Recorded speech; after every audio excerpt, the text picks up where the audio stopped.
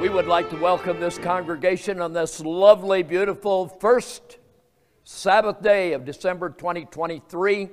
Wonderful to have you here, and we want to welcome this congregation, every man and woman, boy and girl and infant child that has come into this sanctuary this morning. We are blessed beyond words to have you with us, so welcome. And then we would like to welcome all of our brothers and our sisters, the Covenant family, scattered all over the hinterlands of America, beyond the Atlantic and the Pacific, to all the countries where Israelites today live in exile. We want to thank each of you for joining us. We are blessed to have you. And so wherever you are, the Church of the Lord Jesus Christ is now in session. And may God's name be praised, and may He be glorified. Let's pray. Father in heaven, in the blessed and holy name of Thine only begotten Son, our Lord Jesus Christ, the one who suffered and bled and died to redeem and save His people, in communion with the Holy Spirit, we humbly ask for your help today. Bless this congregation assembled.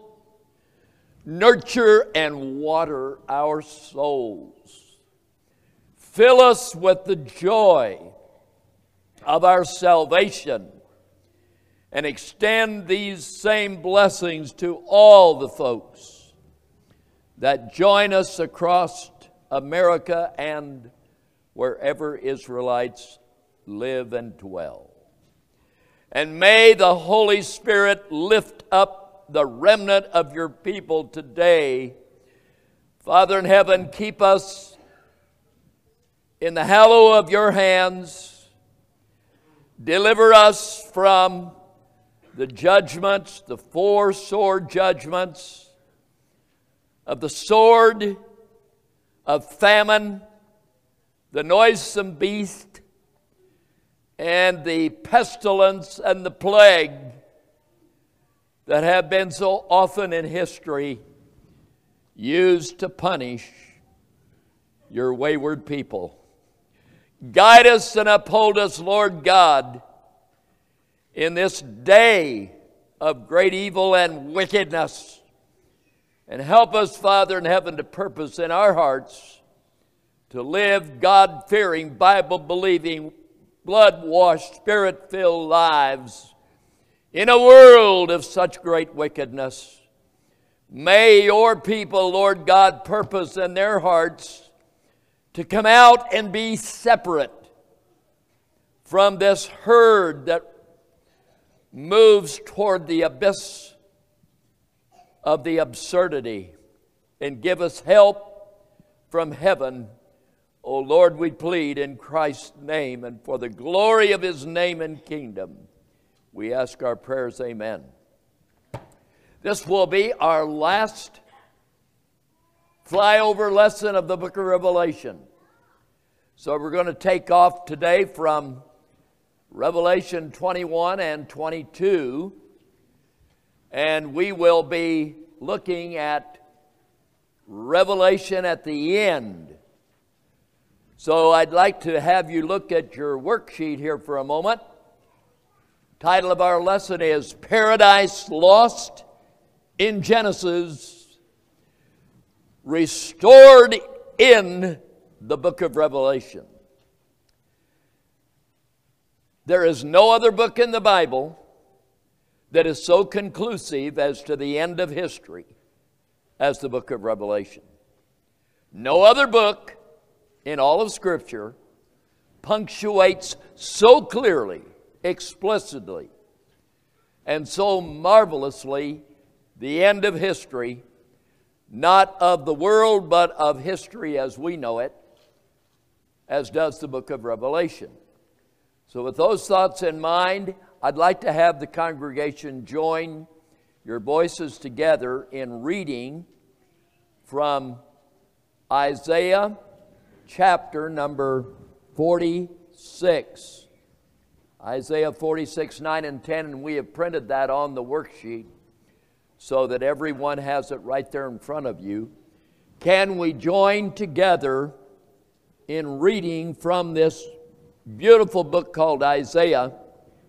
And in reference to the book of Isaiah, I remind the congregation that Isaiah, more than any other prophet or writer of the Old Testament outside of the book of Psalms, deals with the sovereignty of God in a marvelous way. If you would like to be blessed, double blessed, maybe even triple blessed, read Isaiah chapter 40 all the way through 46.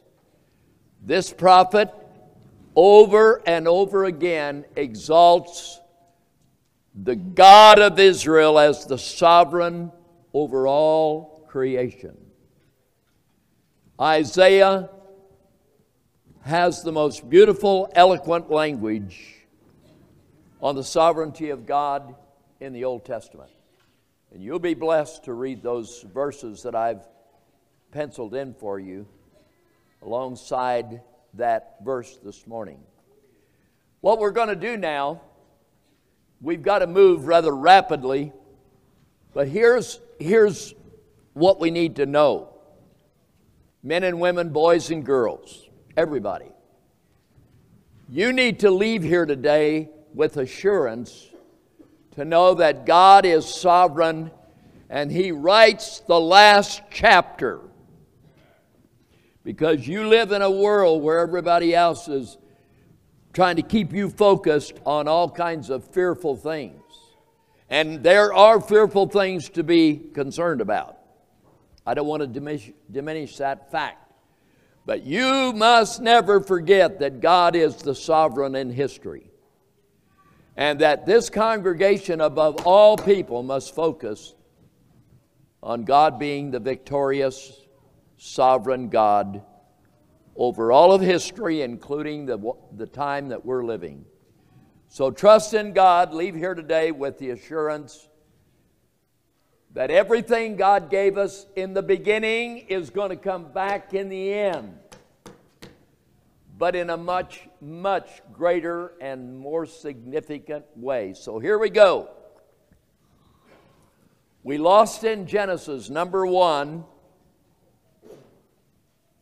what God created. In the beginning, the Bible says, in the beginning God created the heavens and the earth, and everything He made was perfect. And then that world became a fallen world because of sin's entry into the world. But listen to what Revelation says in chapter 21, verse 1. And I saw a new heaven and a new earth, for the first heaven and the first earth were passed away, and there was no more sea. What a radical change is coming. Let's go to number 2. Satan's rebellion shortly after Genesis 2:1. Genesis 2:1. Thus the heavens and the earth were finished.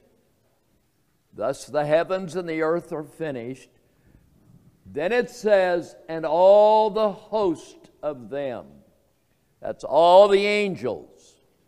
If you would like to have confirmation of that, pencil in Luke 2 and verse 13. You also may want to read Nehemiah 9, verse 6, which designates the heavenly host as the angels that praise God. So that's when the angels were created. And now we know that God has everything under His control. And so we want to remember now that the leader of the fallen angels that led a third of them into rebellion, their doom is listed in Revelation 3, 7 through 10. Now we'll pass those verses by for now because we want to make it through the end here. So let's go to number 3. The sun and the moon were created for light and life. Let's read these verses, and Ezekiel will read them from Genesis 1:14 through 16.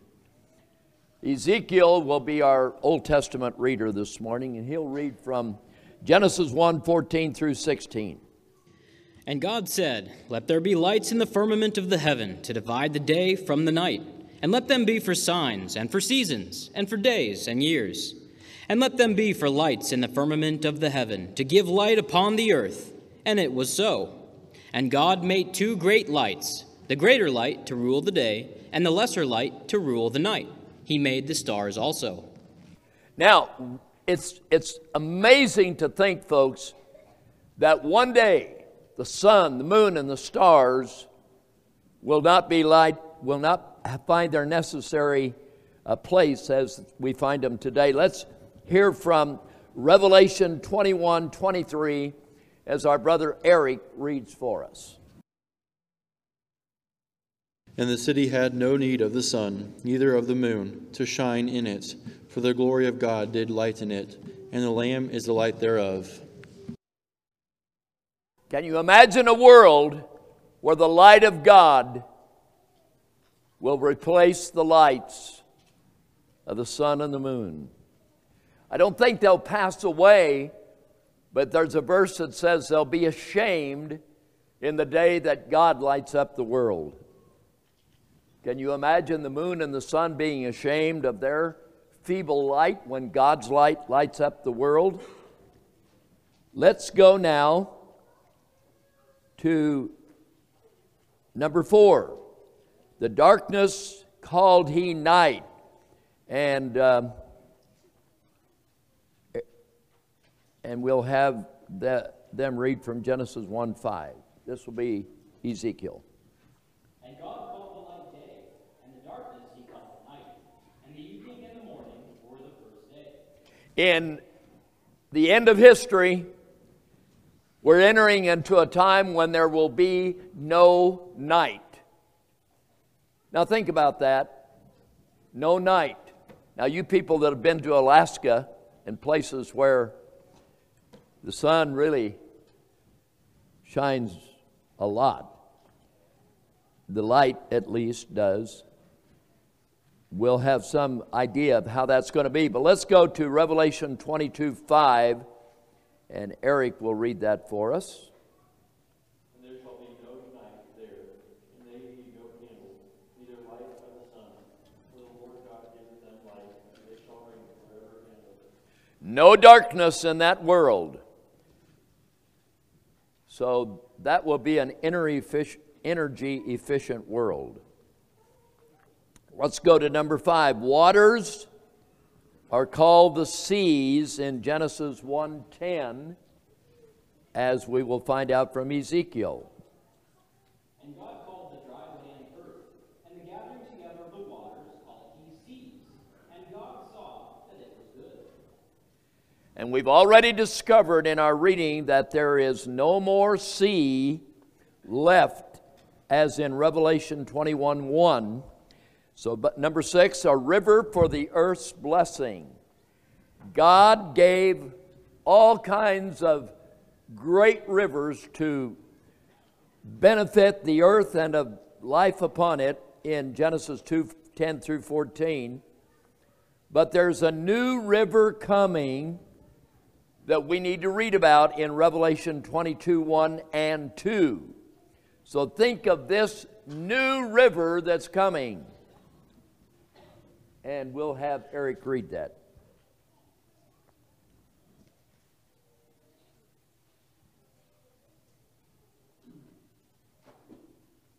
Revelation 22:1 and 2. And he showed me a pure river of water of life, clear as crystal, proceeding out of the throne of God and of the Lamb.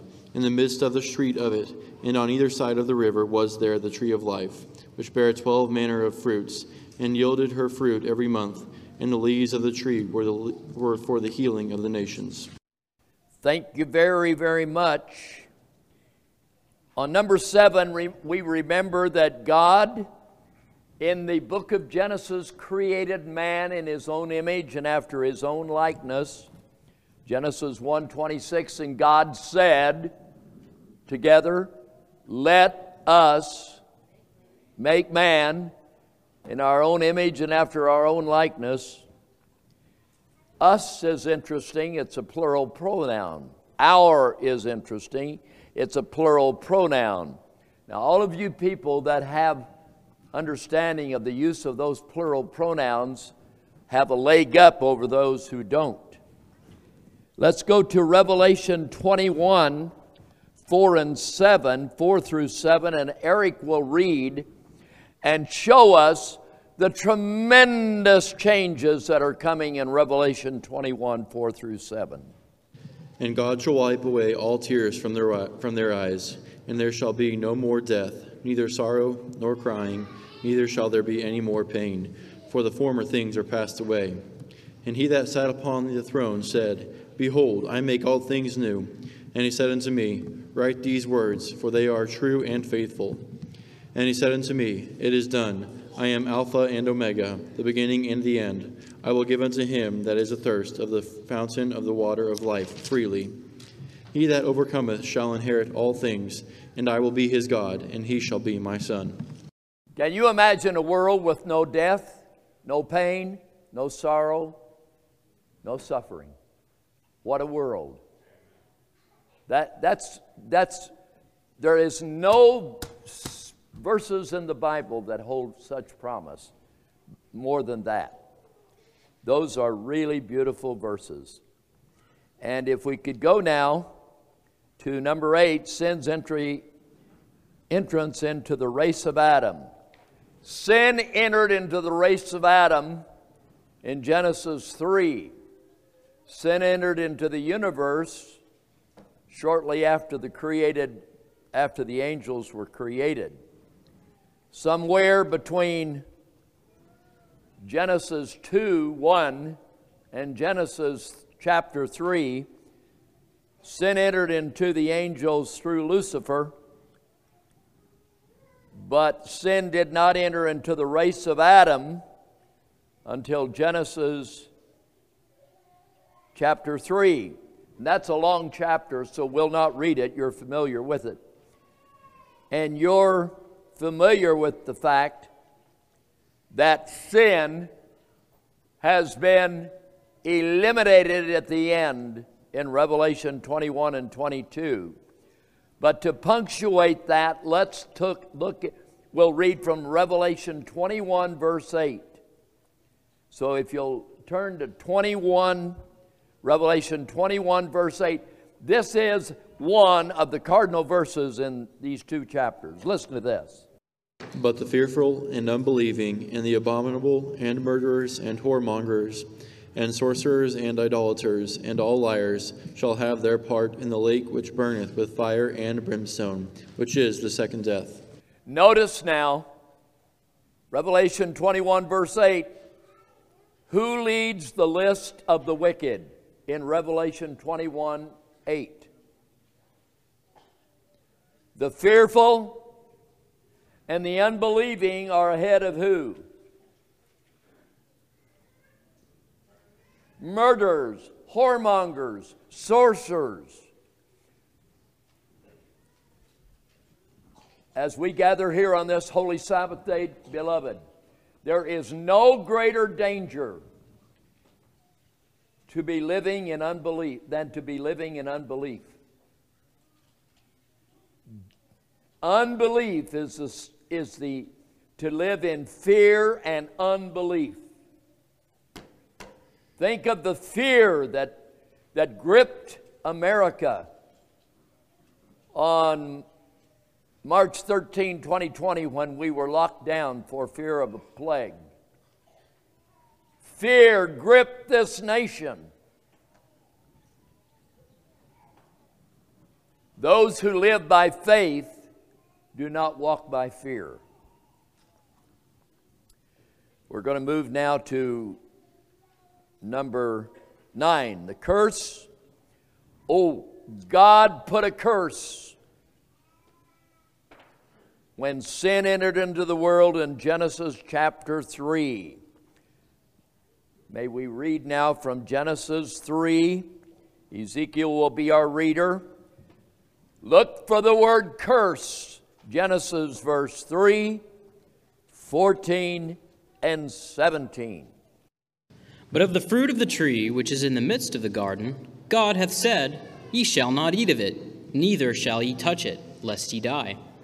And verse 14, And the Lord God said unto the serpent, Because thou hast done this, thou art cursed above all cattle, and above every beast of the field. Upon thy belly shalt thou go, and dust shalt thou eat all the days of thy life.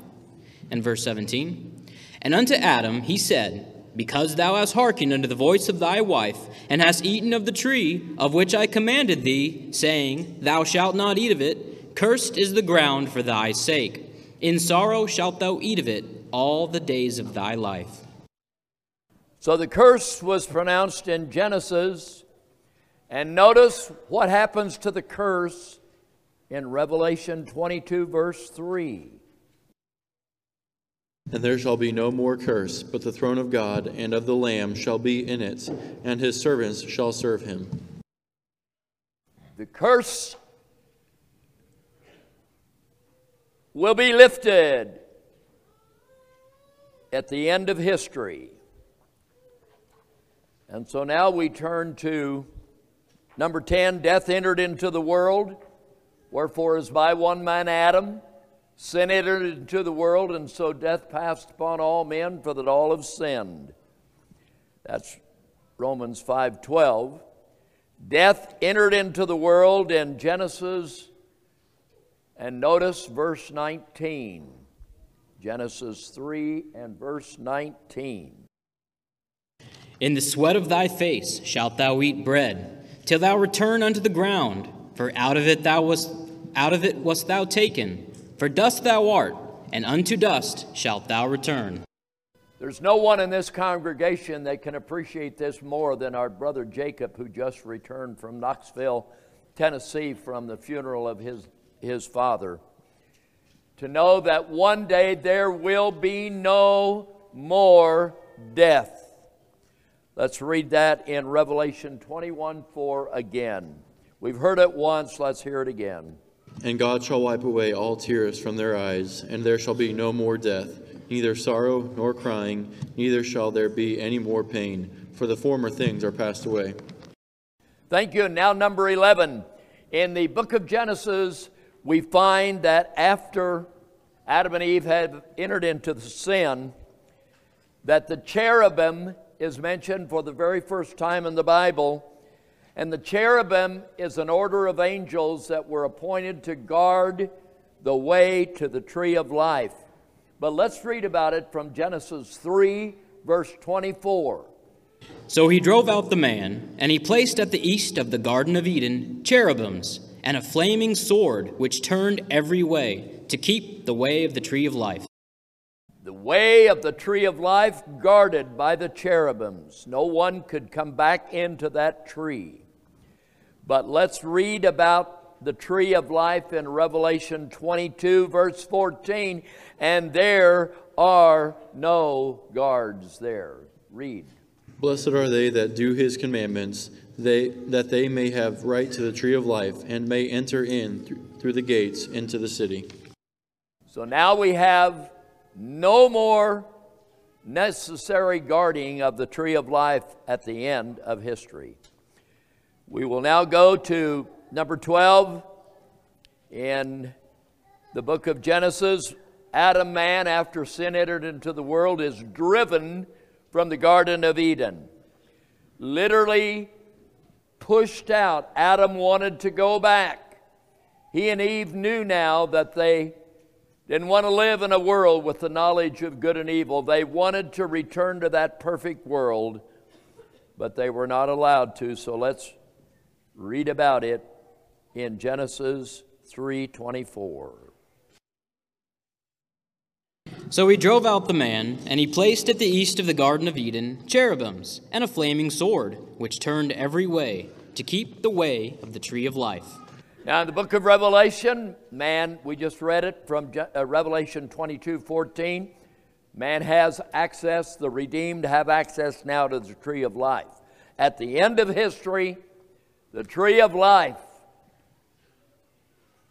will be there unguarded. Let's go now to sorrow and suffering entered into Genesis in 3:16 and 17. Now,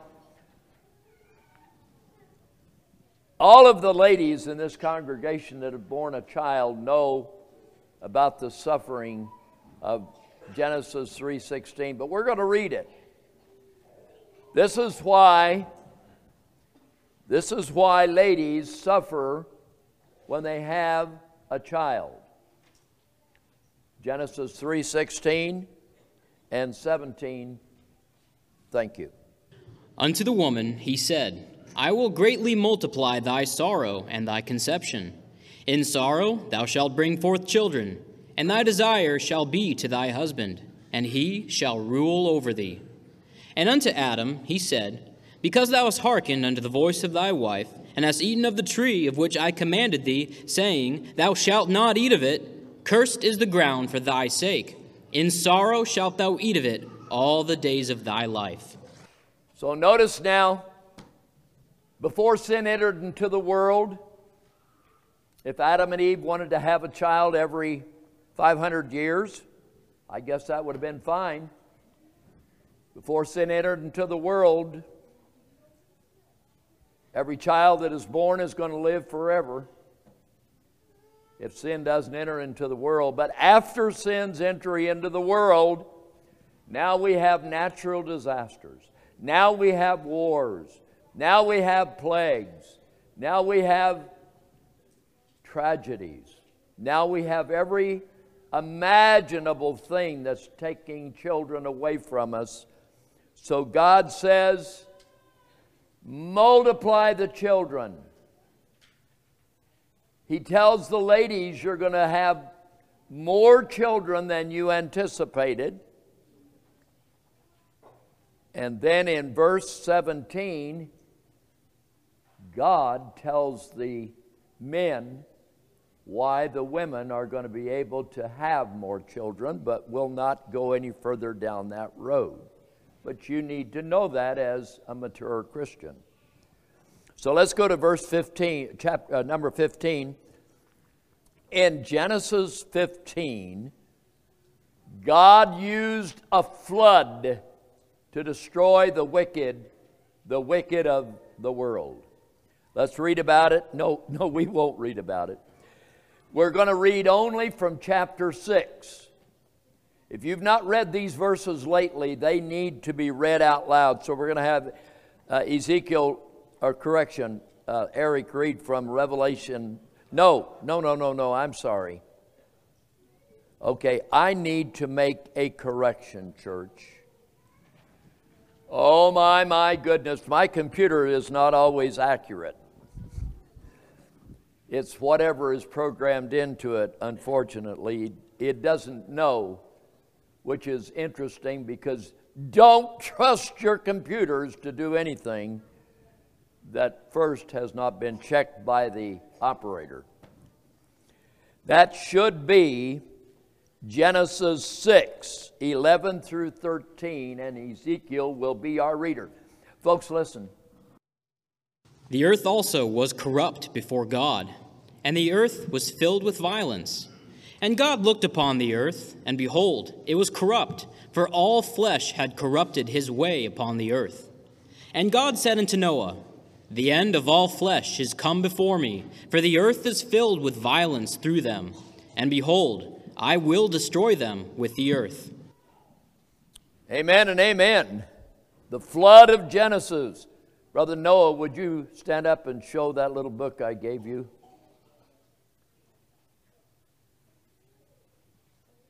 Here's a brand new book on the Genesis flood for anyone that's interested in that subject. Now let's see about another flood. The book of Revelation tells us about another flood to destroy the children of God. We'll read about it in Revelation chapter 12, and we'll read verses 15, 16, and 17 from chapter 12. Watch these words carefully. And the serpent cast out of his mouth water as a flood after the woman, that he might cause her to be carried away of the flood. And the earth helped the woman, and the earth opened her mouth, and swallowed up the flood which the dragon cast out of his mouth. And the dragon was wroth with the woman, and went to make war with the remnant of her seed, which keep the commandments of God, and have the testimony of Jesus Christ. So at the end of history, there's going to be a flood seeking to devour the seed of the woman. And they are identified as those that have the commandments of God and the testimony of Jesus Christ. That's a relevant, very, very relevant word for us today. So with those thoughts in mind, we will move to number 16. In Genesis, the rainbow was a token of God's covenant with Noah and the earth. God gave a covenant in Genesis 9. We'll have our brother Ezekiel turn to Genesis 9, and I'll have him read from Genesis 9, 15 through 17. Watch carefully about the rainbow. And I will remember my covenant, which is between me and you, and every living creature of all flesh. And the water shall no more become a flood to destroy all flesh. And the bow shall be in the cloud, and I will look upon it, that I may remember the everlasting covenant between God and every living creature of all flesh that is upon the earth. And God said unto Noah, This is the token of the covenant, which I have established between me and all flesh that is upon the earth. It is amazing, church, that the wicked of our generation, speaking now of the people that pride themselves in being queer, have taken the rainbow, God's beautiful rainbow, and made it a symbol of their worldview. And the pride flag, as they now call it, waves from most of the American embassies around the world, to the shame of this country. God's rainbow was stolen by the queers of our generation. Well, notice what the book of Revelation says about the rainbow. And we'll read from Revelation 4, verse 3, and 10, verse 1. And round about the throne were 24 seats, and upon the seats I saw 24 elders sitting, clothed in white raiment, and they had on their heads crowns of gold. And I saw another mighty angel come down from heaven, clothed with a cloud, and a rainbow was upon his head, and his face was as it were the sun, and his feet as pillars of fire. The end of history, God will reclaim the rainbow. So let's all be positive about it. 17. In the book of Genesis, we know that Sodom and Egypt were both places of corruption. That was the place where Israel was in chains, in bondage, in slavery. And Sodom was the hangout for all of the shall we say, the queers of that generation.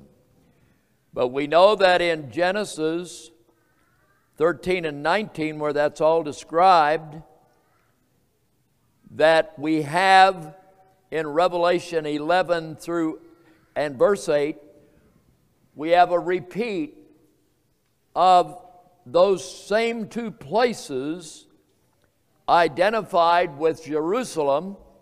We'll not read that today because we're a little bit short on time. But let's go to number 18. In Genesis, there is a confederacy against Abraham's people. And Abraham was called to face and fight off that confederacy. Now there's a confederacy to wage war against Abraham's seed again in in Revelation 12. And both of those entire chapters would be relevant, so we will not read from those. But let's go to 19. The marriage of the first Adam took place in Genesis 2, 18 through 25. We need to read this because this is relevant. This tells us that it's not good that a man should be alone.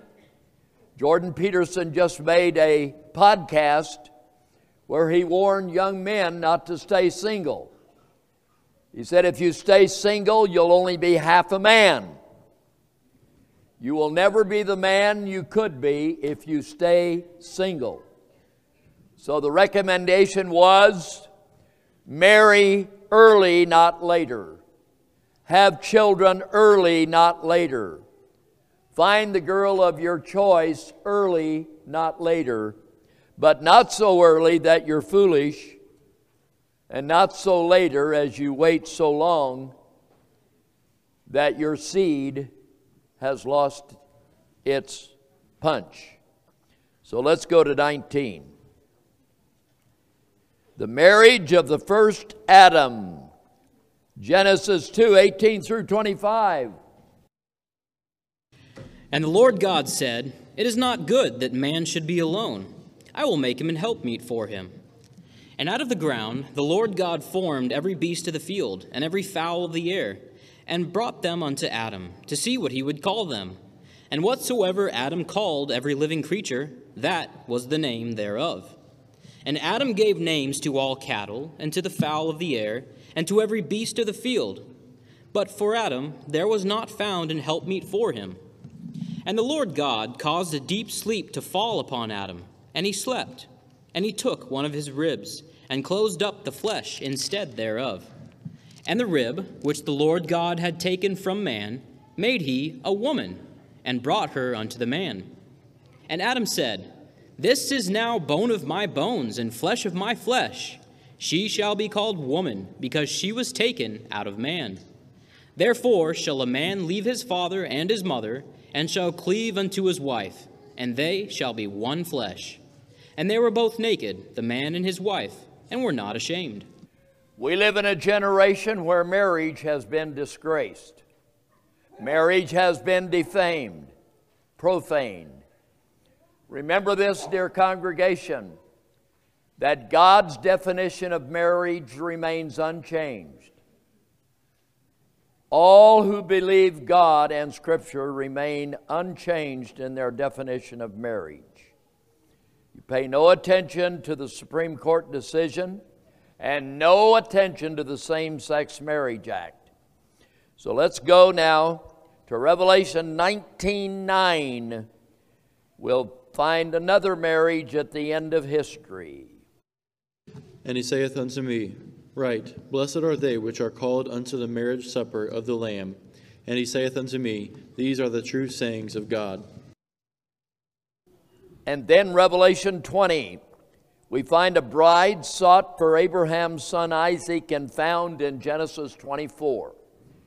I believe, and I stand corrected if I'm wrong, Genesis 24 is the longest chapter in the book of Genesis. God takes more time to look for a wife for Isaac than he does for any other event in the book of Genesis. So that would remind me that when a young man's looking for a wife, he better look carefully. A house and riches are the inheritance of fathers, but a prudent wife is from the living God. Proverbs 19:14. Proverbs 18:22.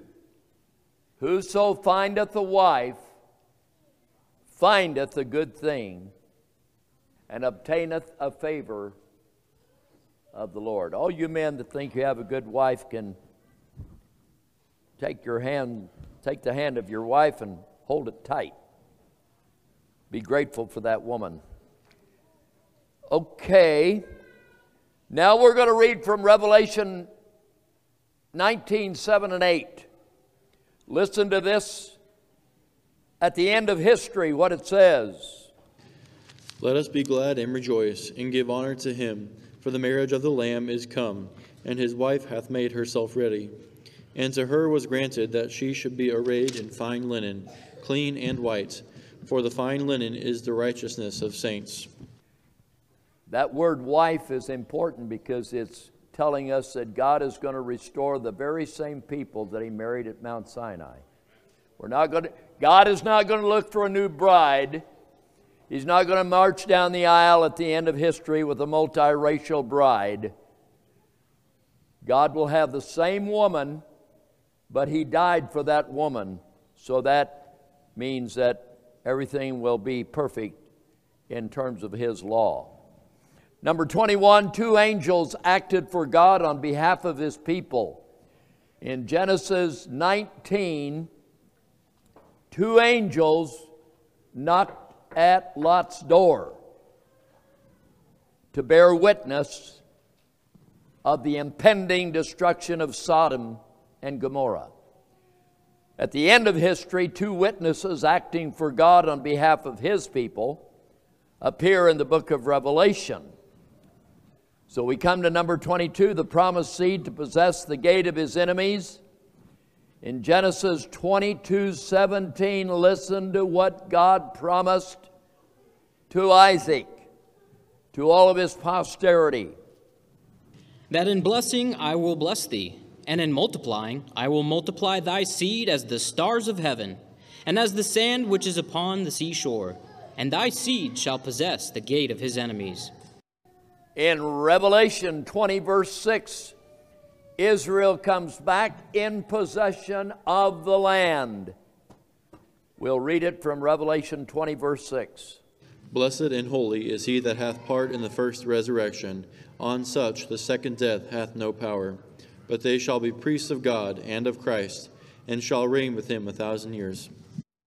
In Genesis 34, we find that Adam man's came, his dominion, the dominion of the earth, ended for Adam when he was shut out of the Garden of Eden. Genesis 3:24, which we've already read.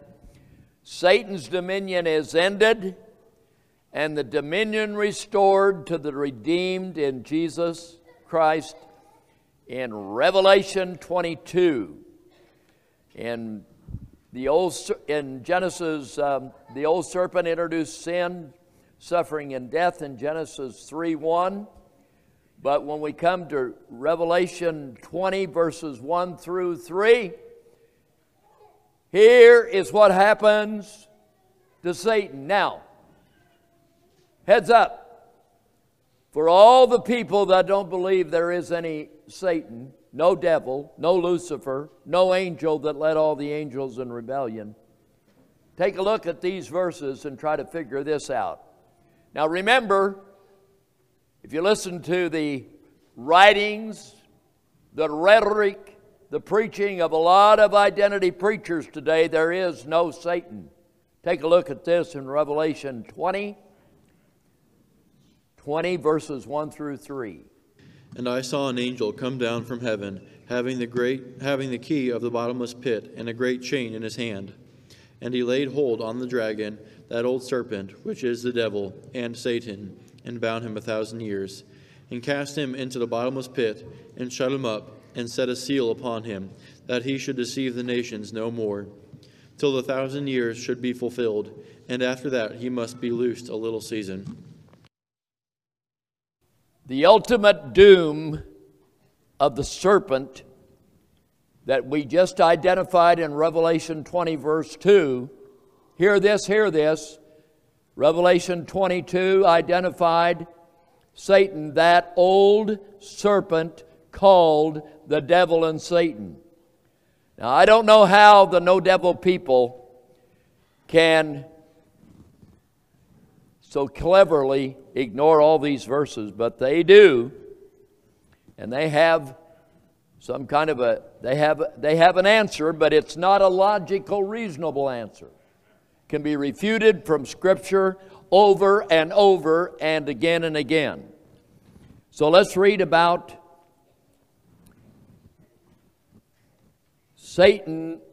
The ultimate doom of Satan is in Genesis 3:15. His execution of that judgment is in Revelation 20 and verse 10. We need to read these two. So let's read Genesis 3:15. We ought to know this by heart. And I will put enmity between thee and the woman, and between thy seed and her seed. It shall bruise thy head, and thou shalt bruise his heel. That's a promise that Satan's head will be bruised. That means it will be destroyed. You may want to read Romans 16:20 of who's going to do that. Let's go to Revelation 20 and verse 10. And the devil that deceived them was cast into the lake of fire and brimstone, where the beast and the false prophet are, and shall be tormented day and night forever and ever. Amen and amen. Now here's an interesting comparison. In the book of Genesis, chapter 37:9, a young man has a dream. A young teenage boy, he's actually 17 years old. And he dreams this dream that his brothers didn't like. That's Joseph in Genesis 37:9. Let's read from Genesis 37, verse 9. And he dreamed yet another dream, and told it his brethren, and said, Behold, I have dreamed a dream more.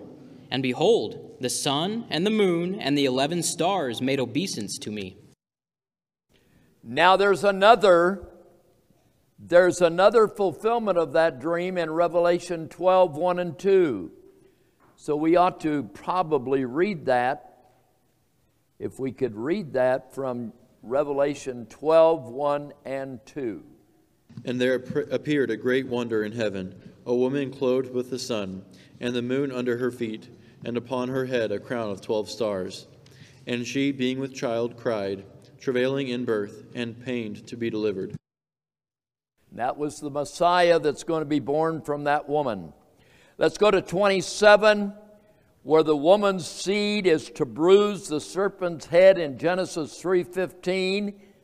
We've just read that. And the serpent's head will be bruised and destroyed by Jesus, the serpent bruiser. And listen to how he does it in Revelation 19:11. This is a coming event yet to be occurring on this earth. And I saw heaven opened, and behold, a white horse, and he that sat upon him was called Faithful and True, and in righteousness he doth judge and make war. Amen. And now, if you read to the end of that army that is being led by Christ at his second coming, if you read everything about that army, that army is going to destroy all the wicked from this earth. So this takes us now to verse 28, and we're coming down the home stretch to number 28.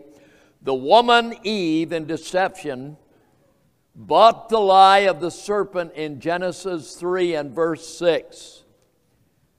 Verse 6, Genesis 3, the woman finally caves in to the serpent who's on 2 feet, very handsome angel. 2 Corinthians 11:14, and no marvel, for Satan himself is transformed into an angel of what? An angel of light. You better pencil in 2 Corinthians 2:14 there. So, the woman Eve in deception buys the lie of the serpent in Genesis 3. In Revelation 12, 1 and 2, another woman that we just read, a woman from the woman, a virgin named Mary unties the knot Eve tied in Genesis 3, 1. How did Eve untie the knot? through the miracle of the virgin birth.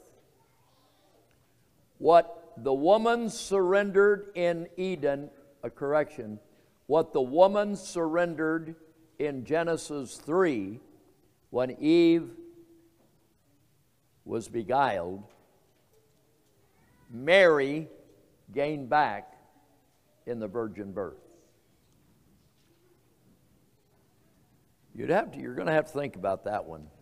In Genesis 3:1 through 6, we know that all of that was happening back there in Genesis. Luke 1:30 through 38 is marvelous reading. You might want to pencil that in under number 28. 29, in Genesis, Abraham seeks for an inheritance in the land of promise. Genesis 12:13 and 15. In Revelation 20, verse 6, Abraham and his redeemed children gained possession of the land. Eric, could you read 20, verse 6? Blessed and holy is he that hath part in the first resurrection. On such the second death hath no power. But they shall be priests of God and of Christ, and shall reign with him 1,000 years. And finally, number 30, the book of Genesis ends with Satan, prince of this world, in dominion of the real estate of the earth and the souls of men. But in the book of Revelation, chapter 21 and 22, the dominion of the earth and the redeemed souls will again return with full possession and dominion of the earth. So I'd like to say, beloved, that Genesis is the template for the entire Bible. Every thread of truth woven into the tapestry of God's Word find its ultimate complement in the book of Revelation. And that may be why Revelation is so important. Now, the seed and germ of every truth found in Christianity is rooted in the soil of Genesis. So here's something for all of us to remember. In our time of history, there's a lot of heretical teaching in the world. There's a lot of heretical teaching in denominational Christianity, but it's not confined to denominational Christianity. There's a lot of heresy in the remnant church of God. And it can be rooted out by looking for a root of whatever you believe in Genesis. But it has no root in Genesis, you might want to watch out. There's an old saying, if it's new, it isn't true. If it's true, it isn't new. And I could go by, take most of the doctrines, for example, and we'll end here now. The rapture doctrine began in 1820. It has now captured millions of evangelical Christians who believe that they're going to be paid up, prayed up to go up. It had its beginning in 1820.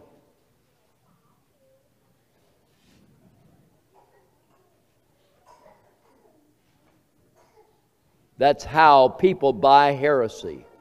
They don't know their Bibles. So let's all be standing today, and we'll not turn this off yet. But I want to remind everyone how grateful I am.